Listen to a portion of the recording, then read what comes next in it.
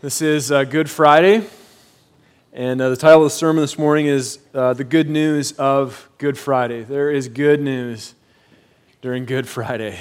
Amen to that. And so this morning, I want you to turn to Exodus 12. We're going to look through Exodus 12, verses 1 to 28. So I'll give you a moment to turn there. We are continuing with our series of looking at Jesus through the Bible, but this won't be in your booklet, so you'll just have to write on your sermon notes cards. Exodus 12, verses 1 to 28. And so in order for us to see the good news of Exodus 12, the good news in Good Friday, it's fitting and appropriate and important that we look at the context of what's going on here. And so on the scene that we come to in Exodus 12, Israel has been in slavery for hundreds of years, and it's brutal. Exodus 3, 7 and 9 tells us a description of it, says that there was affliction, there's been crying, suffering, and oppression. Things are brutal. And they've been crying out to God. They need a change, and they need good news. And so the Lord, we're told in Exodus 3 as well, the Lord has seen it all, He knows it all, and then the Lord says, look, I have good news for you. So here's the good news, is Exodus 11, verses 1 to 8. And I'll just summarize it for you. He says, look, there's going to be one more plague. There's going to be one more plague, and Pharaoh will let you go. In fact, not only will Pharaoh let you go, the Egyptians will beg you to go. And not only will they beg you to go, they're going to give you all their treasure as you leave. And not only that, as you go, there won't even be a dog that will growl against you. That's what we call at Harvest God at work. Okay, that is the hand of God, and it was amazingly, unthinkable good news. And so it's also a picture of the gospel. Exodus 12, we're going to see the gospel this morning. But here's the thing is, the good news of the gospel can easily be passed over. So don't miss it. The good news of the gospel is easily passed over. So this morning, don't miss it. When we come to Exodus 12, we see now the good news has been said in Exodus 12, and here's our passage. Israel is told how to prepare for this mighty work of God. They're given a description, several descriptions and instructions regarding three things: a lamb, leaven, and land. Now, we're not told, but I can't help but wonder if to them, when they heard these things, it sounded a little bit like a bad movie trailer. I wonder if it more sounded like to them something like this: a people oppressed for centuries, because that's how movie trailers sound, right? A ruthless ruler. Egypt wasn't ready for the final plague, the mighty hand of God. Israel's God tells them to prepare. Prepare and get ready for the great Exodus. Exodus. By choosing a lamb, avoiding leaven, and anticipating a land. You going? No, I don't think I can make that movie. Not happening. I wonder if it sounded a little bit like that. And regardless of how it sounded to them, what they were told in Exodus 12 was incredibly good news. And regardless of how it sounded, they were called to believe in it and obey the Lord. And I wonder if maybe like Israel, maybe you know who God is. Moses told Israel who God was. They knew who He was. They'd seen already 9 plagues. Maybe for you, you've seen God work in your life. You've seen miracles. But if you're honest this morning, you're really not sure if this good news has saved you from hell. I mean, if you're really honest with yourself this morning, I wonder if you're thinking of things in your life and thinking, does God have good news for every corner of my life? Like, how good really is this good news? And maybe for you, you're in guilt that right now is just crushing you, that you can't seem to shake, and it won't leave. Maybe you have an addiction that you can't kick. You've been trying so hard. You have physical suffering, and it's not getting better. It's actually getting worse. Maybe you have a broken relationship that's left you wounded. You say, I can't seem to get through from these cycles of anger, depression, loneliness, fears, anxiety. Maybe it's just the day-to-day mundane of life. It's just this routine that it just goes on and on and on. And God, do you have good news in that? I mean, God, do you have good news that reaches that? And this morning, the answer is yes. Yes and amen, absolutely. He has good news that is so incredibly good, there's nothing that's left untouched. And it's called the gospel. And it is good news, but the gospel is good news that is easily passed over. The way to destruction is broad, and the way to salvation is narrow. Why is it that this gospel is so amazing and yet easily missed? So we come to Exodus 12, and we're going to look at 3 ways in which we see the good news of the gospel in Exodus 12. And the first is this. The first is the Lamb. I am passed over. The Lamb, I am passed over. Verses 1 to 14 and 21 to 24, and I'm going to skim through it here and breeze you through it. We read how Israel was to choose a lamb on the 10th. That's in verse 3. In verse 5, it was to be a year old, a male without blemish. Verse 6, sacrificed on the 14th. Verse 7, its blood was to be spread on the doorposts and lintels across, doorposts up, over the doors of their homes. It was to be roasted and eaten, verse 8. Verse 10, anything left was to be burned up. Verse 11, it was to be eaten quickly. Now, why was this good news? This looks like really bad advice for having company over this afternoon. All right, like, why is this such incredibly good news to Israel? And here's why. This lamb, clearly God was saying, this lamb was going to save them from the final plague of death. This lamb was going to result in, remember, hundreds of years of slavery? This was going to get them out of slavery. That's what this lamb was going to do. God said plainly, look, a plague is coming. The firstborn is going to die. And the firstborn is going to die in every single household, but the lamb will be a substitute for the firstborn. Israel was called the firstborn. Israel was called God's chosen, the firstborn. And now, to be truly the firstborn means that you have a substitute, the lamb. And so, death was a guarantee that night. Something was going to die. It was either going to be the lamb or it was going to be the firstborn. In verses 12 to 14 and 21 to 24, we're told that the Lord would pass through Egypt at midnight and he would strike down every firstborn.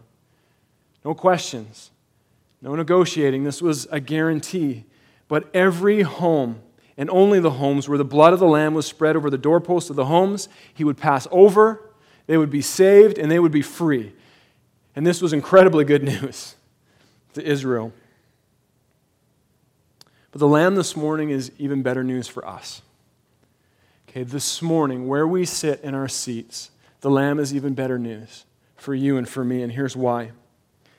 We have a much bigger problem than Israel has, than they had. Our problem is infinitely greater, and we need a greater exodus, and we need a greater lamb. Our problem is so severe, we were born into slavery, we're born into sin. God is a holy God, and he has punished us as sinners. We are under his judgment. There is no one that can get out, and rightly so. He deserves and requires holiness, and we've all broken that. There's not one person that is without blemish. And God says all the efforts to escape this punishment, to escape hell, are futile. Even our attempts to just live for the Lord are powerless. We need an exodus that's much greater. And it's impossible. This exodus is, in fact, impossible. Nothing will work except we have a greater lamb. We have the greater lamb. You fast forward 1,500 years, and like Israel choosing a lamb on the 10th, did you know that Jesus entered the city of Jerusalem on the 10th, and God chose his lamb for us? Jesus was sacrificed on the 14th between 3 and 6, the same hour that tens of thousands of Passover lambs were being sacrificed. He's our Passover lamb. His blood was shed, and he dies, but he's innocent. He dies a criminal's death, crucifixion on a cross, but he's innocent. He's our lamb without spot or blemish. He's our substitute. He's not just a lamb. He's not just an animal, but he is the Lamb of God. He is fully God and fully man. And he paid the price. He died for us, but he paid the price in full. He rose again, and when he rose again, he proved he paid it. He proved it was sufficient. He was a sufficient sacrifice. He rose from the grave and he conquered the grave. And that's why we celebrate when we sing that, right? He bust from the grave. Is there anything better? This is our Passover lamb, and what he did is he secured new life for those that would trust in his shed blood and none other. He now stands as this once for all sacrifice to end all sacrifices. John the Baptist said, in John 1:29, he said, "Behold, the Lamb of God who takes away the sin of the world." So the call is to trust in him. Trust in him. He's your only hope of freedom from bondage of sin, from its power, from its penalty. That's it. That's our only hope and faith in Christ, the Lamb of God. Because of that, we are now no longer counted as slaves and treated rightly as slaves. We're counted as sons and daughters and treated as that. This is incredibly unthinkable good news, and it is a sure thing because it's dependent on the Lamb of God. It is amazing, but it's often overlooked. I had a friend of mine from Sri Lanka, and I was in my truck. He turned to me one day, and he says to me, "Why do they call God or Jesus the Lamb of God?" I couldn't believe I just got asked that question. Here's why they call him the Lamb of God. He is our Lamb, and it is done. The Lamb of God saves us from our sins. The Lamb of God. So will you be struck down or will you be passed over? Maybe some of you think this morning, if you asked me yesterday, I'm not sure. Maybe today's going okay. Will you be struck down or passed over? How many people that night did not kill the lamb and spread the blood? How many? How many people thought, you know what, we had a lamb 2 days ago, maybe that'll work? How many people propped a chair up against their door or put a lock on it or blocked up the windows and thought, maybe that'll work and we'll send out a prayer? Every single one of them was struck down, without exception. Every single one was struck down. God himself only, and hear this, and it's easily passed over, God himself only passes over the Lamb of God, the shed blood of the Lamb. And every single home that had the blood of the Lamb applied to the doorpost was saved. He passes over every single person that would put the blood of the Lamb on the doorposts of their homes. And maybe you're thinking, my efforts, you know what? My church attendance, my upbringing, my prayers, my pastoral connections or priestly connections or whatever you think they can do for you. There is only one way that you will be passed over, and hear this. It is by the blood of the Lamb. It's by the blood of Jesus Christ, God's only Son and none other. This is good news, but it's often passed over. It's missed. Now, maybe you're trusting in the Lamb this morning, but you have areas in your life where you've gone and you've pushed the chair back against the door. You've locked things up. You've put things over the windows to try to increase efforts to make sure that it's really going to work. And your assurance is in your works or your performance today or yesterday or what the pastor thinks of you or doesn't think of you, what your kids think of you, and you compare yourself to other believers. But remember again, Christian, it is the blood of the Lamb that passes over our sins. And it's easily overlooked. It's easily passed over even by Christians. Did you know that? Even by Christians. So don't miss it. This is the good news of the gospel, seen in Exodus 12. The lamb. The second is this, the leaven. I'm brought out. Verses 15 to 20, we read 9 times in 6 verses about leaven. Leaven. What is it like? Is this like some ancient secret recipe that's starting to like be drawn up? We can go back here and look at some dietary things that we can do. Is this the good news? Here it is. Here's the story. No, not at all. I wonder how many of us, if we found out that this section of our Bible was missing, would freak out and say, "Where's the leaven part? I can't believe I'm missing the leaven part," right? Like, why is this good news? Why is this good news? I want to tell you why this is such good news and why it was good news for Israel, because it meant that they were getting out of Egypt. They were getting out of Egypt and everything that went along with Egypt, slavery, oppression, affliction, the false gods, everything. And they were getting out like now. Okay, leaven was yeast and it worked through the dough. And if you've ever done dough and it rises, right? The idea was, look, there's no time to let this dough rise. There's no time. We're getting out of here like yesterday. It's happening right away. Look at verse 11. He says, "In this manner you shall eat it, with your belt fastened, your sandals on your feet, and your staff in your hand, and you shall eat it in haste. It's the Lord's Passover." Kids, this was the only time in history when you could eat a quick meal and it was okay. Eat quicker. It was happening right now. God was going to bring them out. Look at verse 17. He says, "And you shall observe the feast of unleavened bread." Why? "For on this very day I brought your hosts out of the land of Egypt." On that day, right now.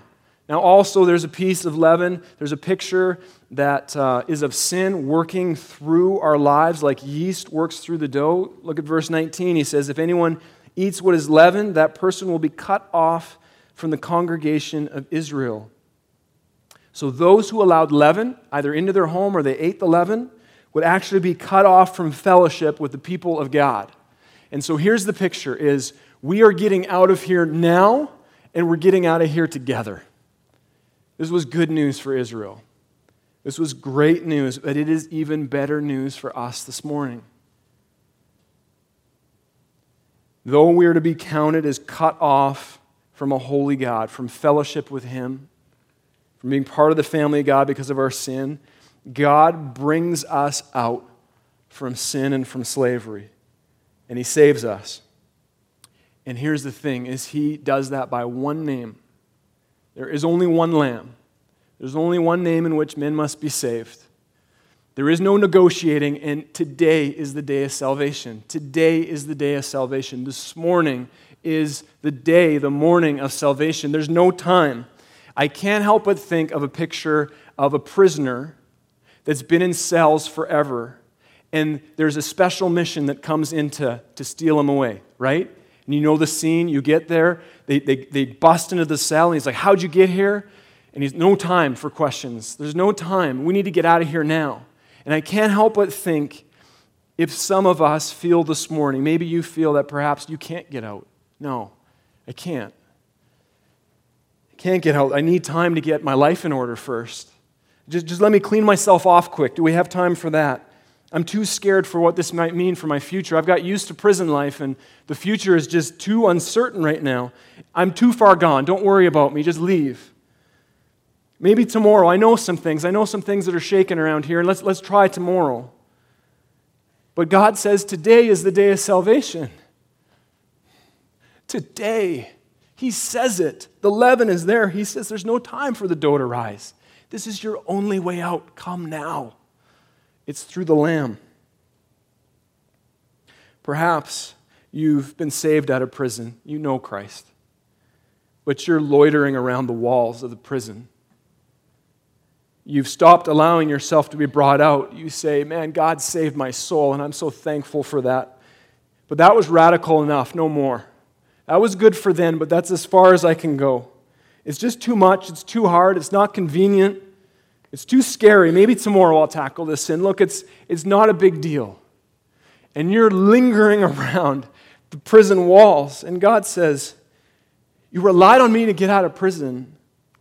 I'm your only hope. Now rely on me to get as far from prison as possible. Rely on me to die to the prison life and walk in freedom." And so the leaven is incredibly good news. But the good news of the gospel is easily passed over, so don't miss it. Our last point then is this, is the land. The land I am brought in. Verse 25, the Lord makes a promise. It's a good promise. He says He's going to bring them into the land that He will give them. Now, why is this such good news? Maybe you watch too many renovation shows and you think, I know why. Location, location, location, right? Maybe that's what's going on here, but that's not what's going on here. This was massively good news, and here's why. For Israel, this was good news because God had a place for them, and it wasn't Egypt. That was good news. And in fact, not only was it not Egypt, Egypt was going to be a distant memory. Verse 26. You're going to have to remind your kids about it. You're not going to remember it. It's going to be in the past. It's going to be gone. Verse 25, if you look at that, it looks like the good news was primarily that God was going to take them out and place them in another place. That's what it looks like. And it was, but it was much more than that. If we fast forward to Exodus 33, 1-4, in Exodus 33, the Israelites have just made a golden calf. That's a problem. You have Yahweh, the only God, the only living God, and you make a golden calf. That's a problem. And God punishes them. He sends a plague to kill many of them. And he says, you can go to the land. He tells Moses, go ahead to the land, but I'm not coming because I'll probably wipe you out. And Moses says this in verses 15 to 16 of Genesis 33, and I'll read it for you. He says, if your presence will not go with me, do not bring us up from here. For how shall it be known that I have found favor in your sight, I and your people? Is it not in your going with us, so that we are distinct, I and your people, from every other people on the face of the earth? He says, our identity is in you. It doesn't matter us going there. It means nothing if you don't go with us. What was significant about the land was not the location. It was about the Lord. That's what it was about. It was about the Lord. God has been since before the fall, and then, of course, during the fall and after, He has been redeeming now, gathering a people to Himself for His glory in His kingdom. Vaughn Roberts wrote a book called God's Big Picture, and he gives kind of the big picture of God's story through the Bible. What's this all about? And he says, the kingdom of God is defined as God's people in God's place under God's rule and blessing. He says, God's people in God's place under God's rule and blessing. It's about being God's people with the Lord. So the land is even better news for us today, did you know this, than it was for Israel. We're no longer trying to get a land where God dwells. Did you know that? It might be cool to go to Israel. It'd be super cool to go to Israel. See where Jesus walked? Awesome. We don't need to go there. You don't need to build a house there. We're not going to a land anymore. Did you know that God now brings us in? He brings us into a relationship with Him, and He says He dwells in us. He dwells in you and me. If you're trusting in Christ, He dwells in you and me. And then when we gather as His people, He said, I'm with you in the midst. You don't go now to the temple to go be with God. God's temple is here in our midst. And now we go into the world, and God meets people there. This is incredible. God of the universe dwells in us. Now you can build your dream home. You can pick your island. You can have all the toys in the world. It can be warm all the time and not a cold spring. And it doesn't matter a lick if there's no one there with you, does it? Does it? Why is heaven good news? Why is heaven such a great place? It's because God is there. That's why. If He's not there, you bet it's boring. Don't go. Awful. Don't look forward to it. Heaven is awesome because God is there. Now, for some of you, your faith in God is all about land. This morning, for some of you, the truth is probably your faith is all about land. Get me to financial security. Get me to that perfect relationship, God. Get me to that job. Get me to that place of health. Get me to peace. Get me to whatever you can think of, purpose. And the problem is, at the end of it, you're going to find out that God wasn't there. And He doesn't know you. You're not saved. God calls us to Himself. When you give your life to the Lord, He actually calls you to hard places. He calls you to storms. He calls you to deserts. He calls you to loneliness. He calls you to loss. He calls you to take up a cross. That's what He calls you to. But did you know He doesn't call you just to a place? He calls you mostly to Himself. He calls you to Himself. That you would know Him and love Him and trust Him and obey His commands. That you would pursue Him. And then when you find yourself in the place of a desert, there's satisfaction. In longing, there's satisfaction. In suffering, there's joy. When there's nothing, there's thankfulness. In loneliness is presence. In storms, peace. And I could list off a gazillion things and talk all day on this because that's the gospel. God brings sinners into relationship with Him. This is the good news of the gospel, but it is easily passed over. Do not miss this today. How do we respond to all this? Verses 27 to 28 of Exodus 12 says this, and the people, after hearing this, they bowed their heads and worshiped. Then the people of Israel went and did so. As the Lord commanded Moses and Aaron, so they did. People worshiped God. They worshiped and they went. Change them. Do you know a disciple of the gospel is first and foremost a worshiper? Do you love the Lord? Do you worship God? Is He your first love?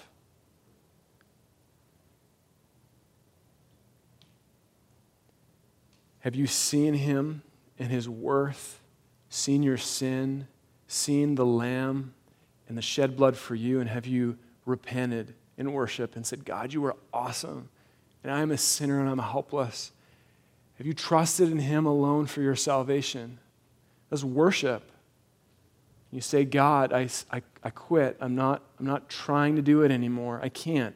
I can't get out. The Exodus only happens through the blood of the Lamb. Save me, forgive me. And God, take me wherever. I just want to be with you. I need you, Lord. Have you done that? The good news of the gospel is easily missed, and so you're going to need to remind yourself, if you have done this, you need to remind yourself of this every day. Every day we come back to this. And man, I remember a whole lot of things, and they're brutal, but I tell you what, there is nothing better to remind yourself of every day than the gospel. There is nothing better than that. You invite Him into every desire, every emotion, every hope, every dream, every fear, every single corner of your life. And in those places, you remind yourself, you say, God, remind me that I am passed over. I am brought out. I'm brought into a relationship with you, the living God. This is the good news of the gospel. This is good news. But it's easily passed over, so don't miss it this morning. Don't miss it. So from Exodus 12, I think it's fitting for us to end our time in communion. You can leave your finger in Exodus 12, that's fine, and maybe turn to Luke 22 as well. The reason I think this is so fitting is because the Passover was to be celebrated every year as an unchanging ritual and reminder that God redeemed His people from slavery, from the kingdom of Egypt, the kingdom of darkness. And they were to do this every single year to remember their exit from Egypt. I don't know if you saw it in Exodus 12. It says several times, verse 14, 17, 24 to 25, over and over again, observe this rite, this statute. It's to be forever before your family. Like, do this, remember it, celebrate it forever. That is until Christ, God Himself, so God instituted it now. Christ, God in the flesh, fulfilled the Passover through going through a greater exodus and saving us from the kingdom of darkness and our sins by the blood of the Lamb. Isn't that incredible? So then in communion, you see in Luke 22, Jesus is celebrating the Passover with His disciples. And now it's not clear in any of the texts, we don't hear mention of the Lamb. That's interesting. Now, whether the Lamb was there in that Passover feast or not really doesn't matter. Because why? Because the Lamb was there. Because you literally have the Passover with the Lamb of God right there in your midst, and then Jesus institutes communion. That's why it's called the first communion.